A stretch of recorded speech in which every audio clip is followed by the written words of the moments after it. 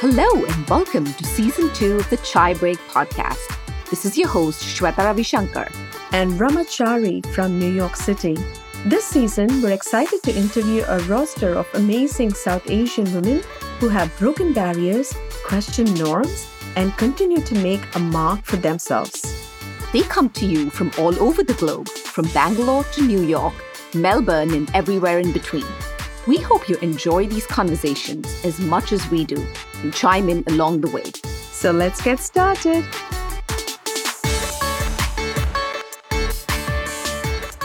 Hello. Welcome to the Chai Break Podcast. Hi, Rama. Good morning. Hi, good morning, Shweta. How are you? Good. How's your week been so far? Well, it's what are we? We're right in the middle of the week. It's a Wednesday. And it's been good. It's as usual. It's busy. Summers are somehow busy with the kids not in school and doing their things. There's always something to be taken care of in that angle. And I think the social festivities are around. So we're preparing for some events. So it's fun. It's a beautiful summer, at least, so we're enjoying it. That's great to hear. Because, this morning I woke up at like 5:45 just as the sun was coming up. Oh, nice. And I was capturing those moments. And then I realized that, photography is I just love doing it because I just love capturing things, beautiful things. And I also realized that our guest today, Shravya Kag, is a photo and video documentarian based in Brooklyn, New York. Oh my God, I'm so excited about this interview. We're going to meet Shravya, and Shravya is just such a fascinating, guest we've had on our show.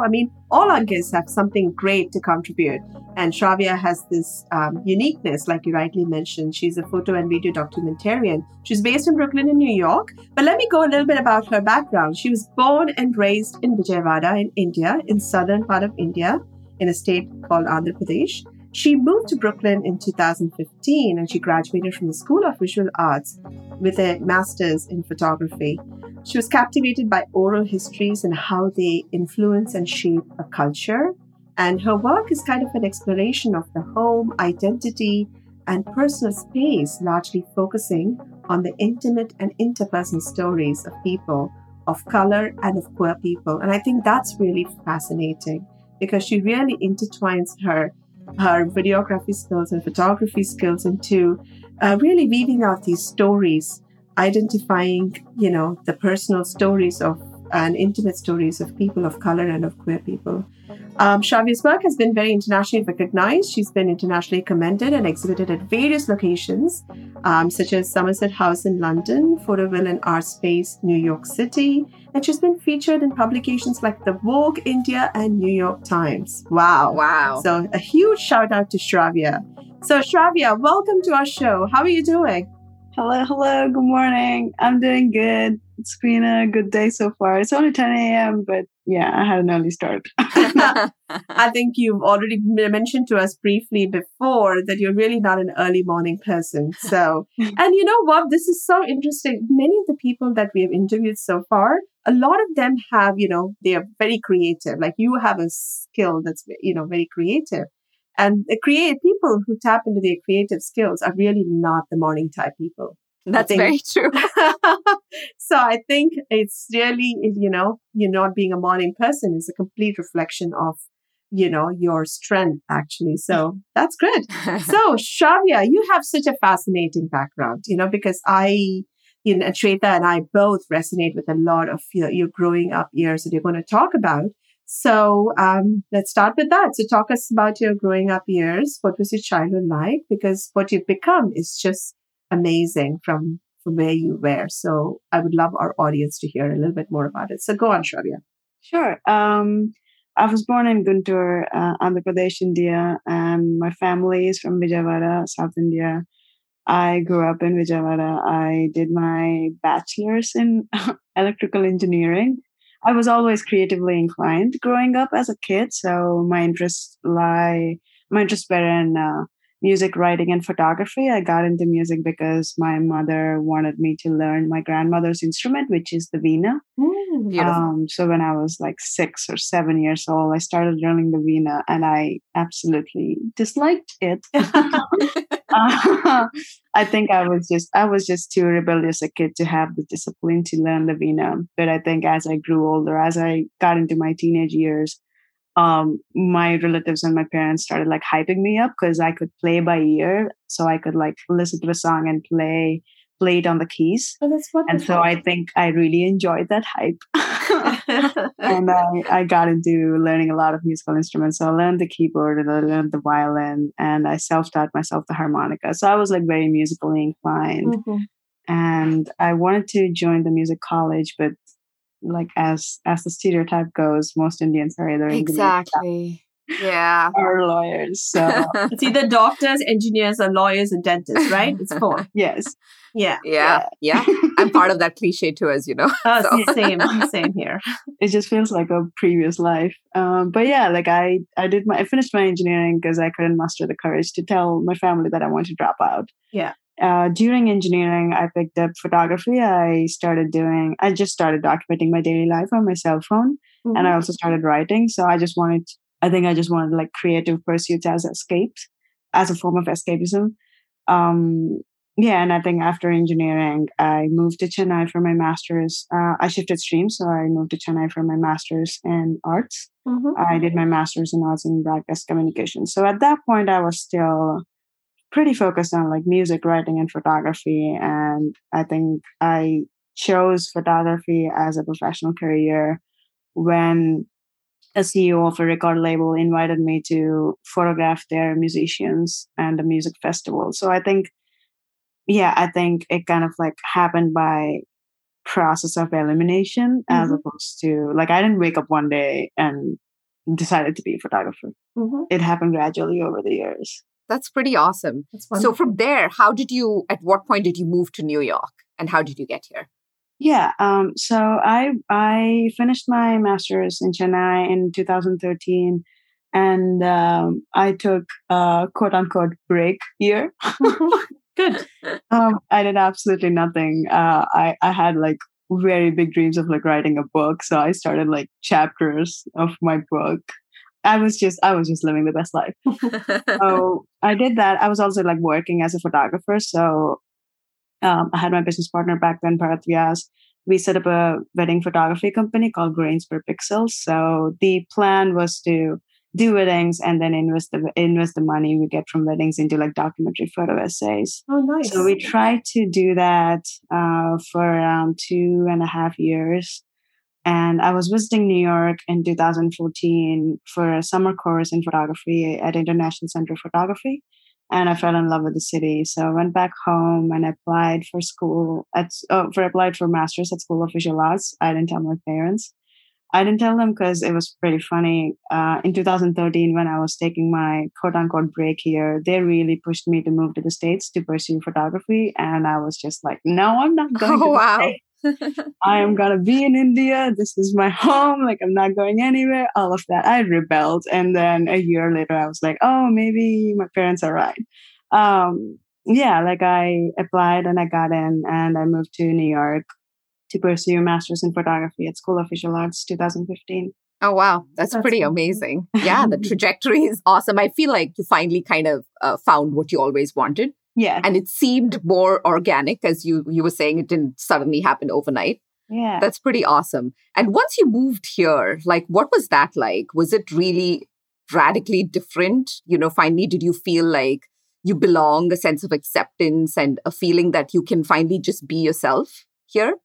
I think once I moved, I definitely had a culture shock for the first couple of months, especially for the first semester. I think I underestimated because my brother lives here. So I thought I lived on my brother's couch for the first 2 years after when I moved.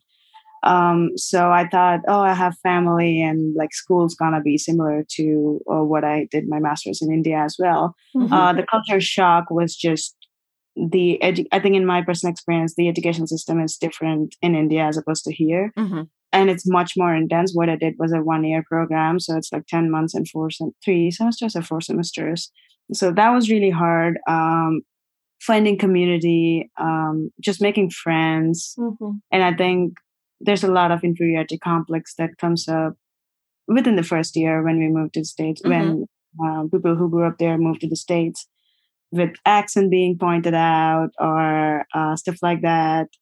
Yeah. So I think it was that the shift was pretty hard for the first couple of years. I was also coming to terms with my identity because I didn't have enough language and resources to access what queerness meant to me back in India. And it was only after I moved to New York that I had the language to better understand how I can describe my identity. So it was a fun little ride for 2 years of depression. So when you say depression, you mean like trying to really fit, right? And I think that is where trying to really identify yourself in the queer community, trying to fit in a place, because you kind of were in the crossroads when you came here to New York with a kind of a conservative, a little bit more traditional upbringing, still, fighting the norms back in India. And then here, there is a little bit more freedom, but still, it's hard to come out of that little shell because of that upbringing and identifying who you are. Is that something is that a right description when you say you were fighting depression?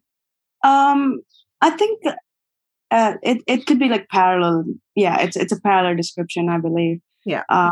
I was pretty lucky to have open-minded parents who did not. I didn't grow up with a lot of restrictions. I also had like a privileged background growing up in India.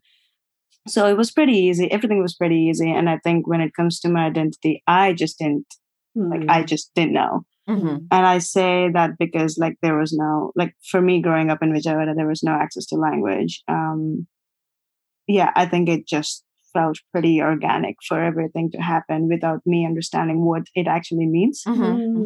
So when I moved and when I was confronted with my identity, that was a little hard for me personally, as opposed to my upbringing, because there's this one understanding of you all your life, and then you realize, oh, like that's actually not the case. And then a new part of you opens up, and then you have to like navigate what that means like, and what that means like within the family. So a part of my mental health journey or issues the first 2 years I moved to New York was had to do a lot with my coming to terms with my queerness, and also just figuring out how I place myself in creative society here. Yeah. I mean, I also feel like you don't see, like, even if you had started this journey back in India, had you not moved here, but you don't see people like you. It wasn't that common. At least now maybe it is. But back then, I want to say it wasn't that common, right? Yeah. I think for me, it wasn't, I can only speak to my personal experience. Like growing up in Vijayawada, it wasn't as common. Like I didn't see any representation in media. I didn't read many books. Like I read a lot of books. I didn't read any queer books. Like I knew, like, of course, like if I seek them, I would definitely find them. But I at that point, I wasn't even seeking anything. Really. Right. Even now, I think, the society is evolving in India and transformations are happening, and there's a lot more openness in things like this, right? In identifying one's own individuality, identity and stuff. But there is a lot more change happening from when we were. I mean, we're talking about, and it's change the momentum is on, but I still don't think India, it's still not, we can't say that it's all changed. And now it's just easy to just identify yourself as queer, LGBTQ, trans, whatever you want. I don't think we're there yet.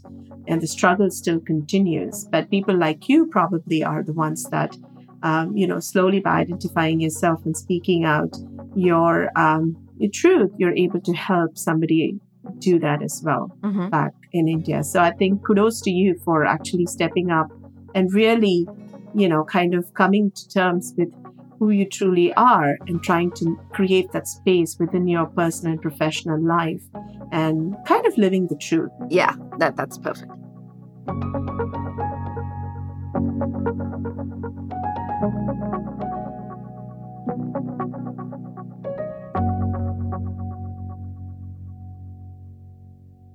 that, I wanted to, you did talk about some of your challenges in the first few years with trying to really claim that identity, of who you truly are. And when do you think you finally kind of got your first breakthrough? And how did that feel, like that moment when you felt like, oh, yes, I finally made it? Oh, interesting. I guess like when I speak about a career breakthrough, I've always like rephrased what success meant to me growing up. I think that helped me navigate pursuing photography when all my friends were like making six figures. Right, right. Uh, so I think like that really helped me understand that okay, like there really is not like one defining point in your life that would be a breakthrough, but there would be like multiple small things. So that kind of understanding that I framed for myself when I was back in India kind of came clutch when I moved to States. So within the first year, my school was only first year, but yeah, like the first semester of my school, one of my professor, James Estrin, his name is James Estrin. He's the co-founder of New York Times blog, and he was our editorial photography professor. And he like it was just he really admired my assignment I submitted for school, and he was just like, "Oh, like in 5 years, you're gonna be like a very well-established documentary photographer." And like I think that really helped me kind of push myself further. Yeah, even through the times when you maybe doubted yourself, right? You kind of go back to that. Yeah. Like I could always have that. Like I think like that's one of my core memory of what I define like as a breakthrough. But I think that's I think that is one point. And another incident was our chair, department chair at that point, Katrina Eastman, at School of Visual Arts, submitted my photo to Sony World Photography Awards, and it got shortlisted. And they flew us to London. Like I went to like awards ceremony. My parents were there, and I think that must be such a big moment.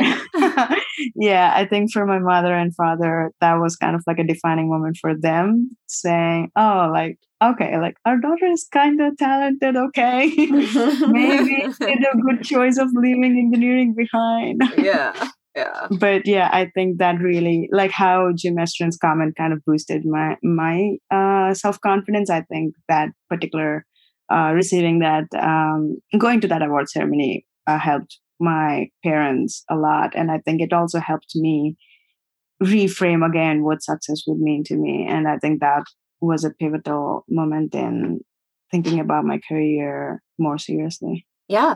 I mean, just going through the work that you've been doing, two things really caught my attention. One was, I think both were documentaries. One is Life Along the Seven Line, because, I live in Queens, so like that instantly caught my attention. And the other was Queer South Asians. Can you just tell us, a little bit about the backstory of these films? Yes. So Life Along the Seven Line is a photo essay that I've worked with that was funded by a grant that I won from Sony. It's a Sony Alpha Female Plus grant. And I worked on that photo essay in January of 2021. It's a documentary essay focusing on the lives along the different neighborhoods of Seven Line. The Seven Line in New York City is called the International Express because it passes through almost like 8 to 9 different neighborhoods. So I kind of like documented life along the Seven Line quite literally.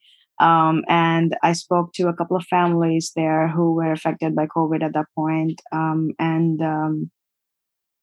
the street and how COVID was also affecting the street vendors and their business. So yeah, it's a very broad documentary essay.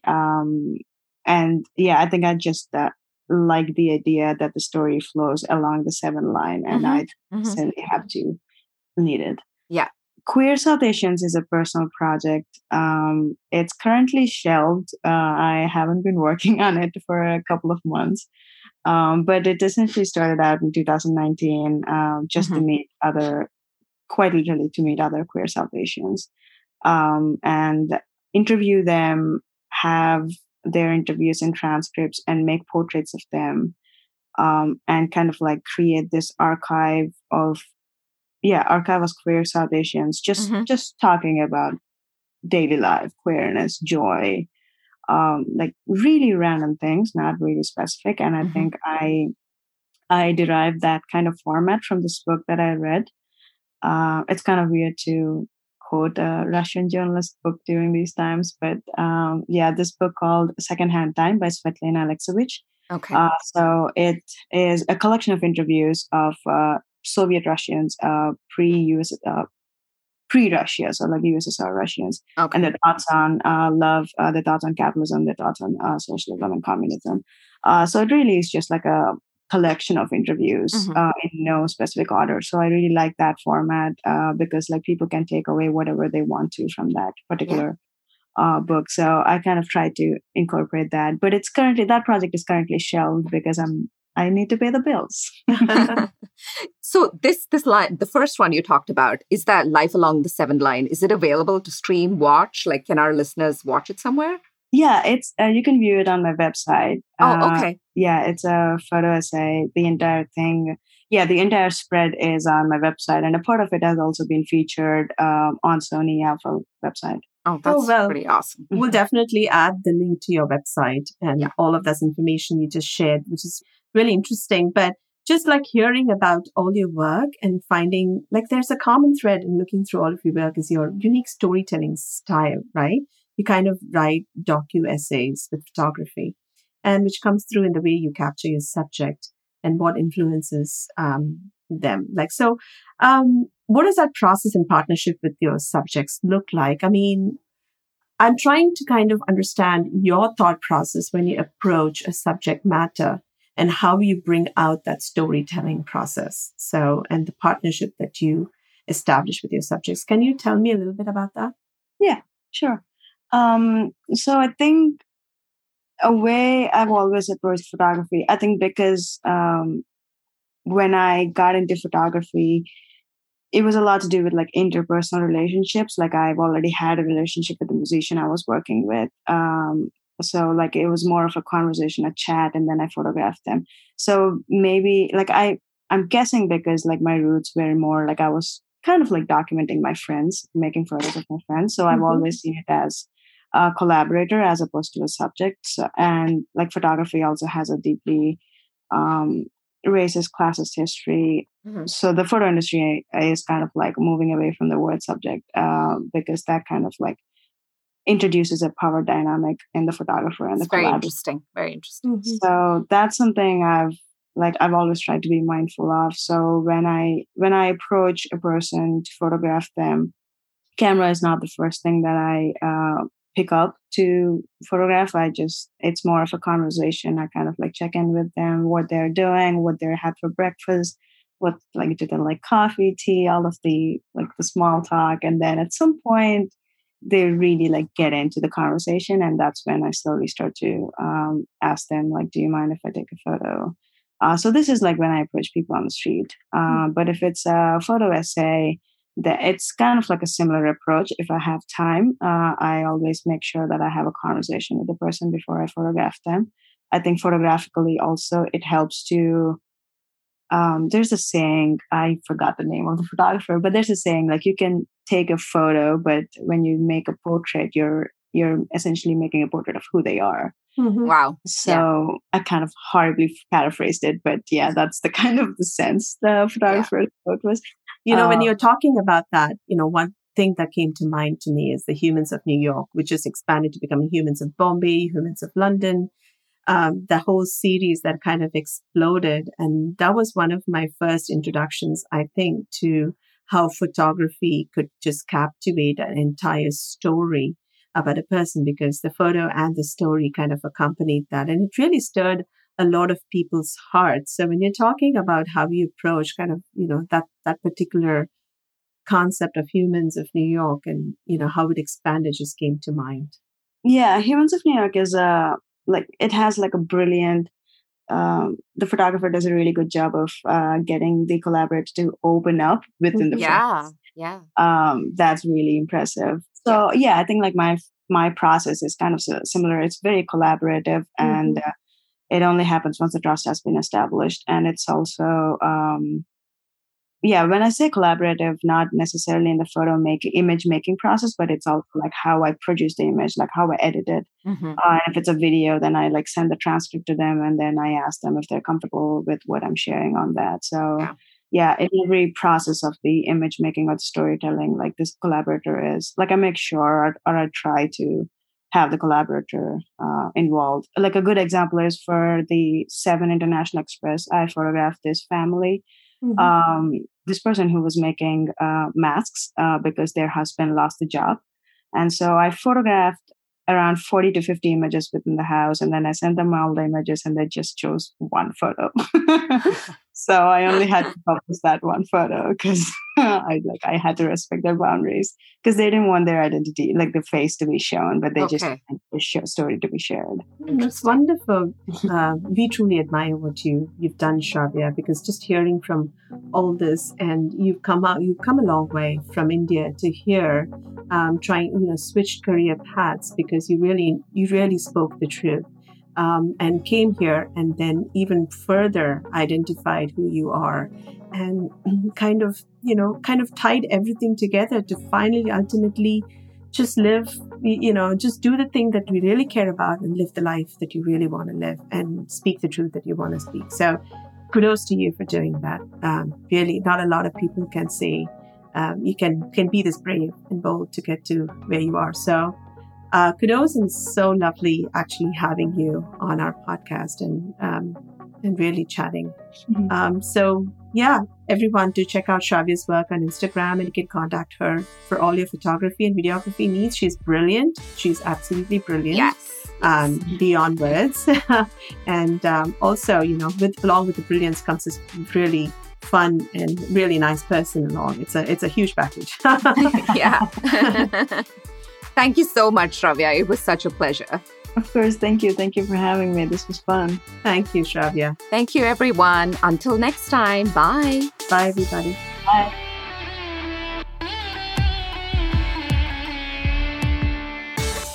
You can find us wherever you listen to podcasts. Do continue to give us your valuable feedback via ratings, reviews, and hit the subscribe or follow button so you don't miss out on our new episodes. Your support means the world to us. And don't forget to follow us on Instagram at chai_break_podcast to get the scoop on our latest episodes dropping every Wednesday. You can also write to us at chaibreakpodcast@gmail.com.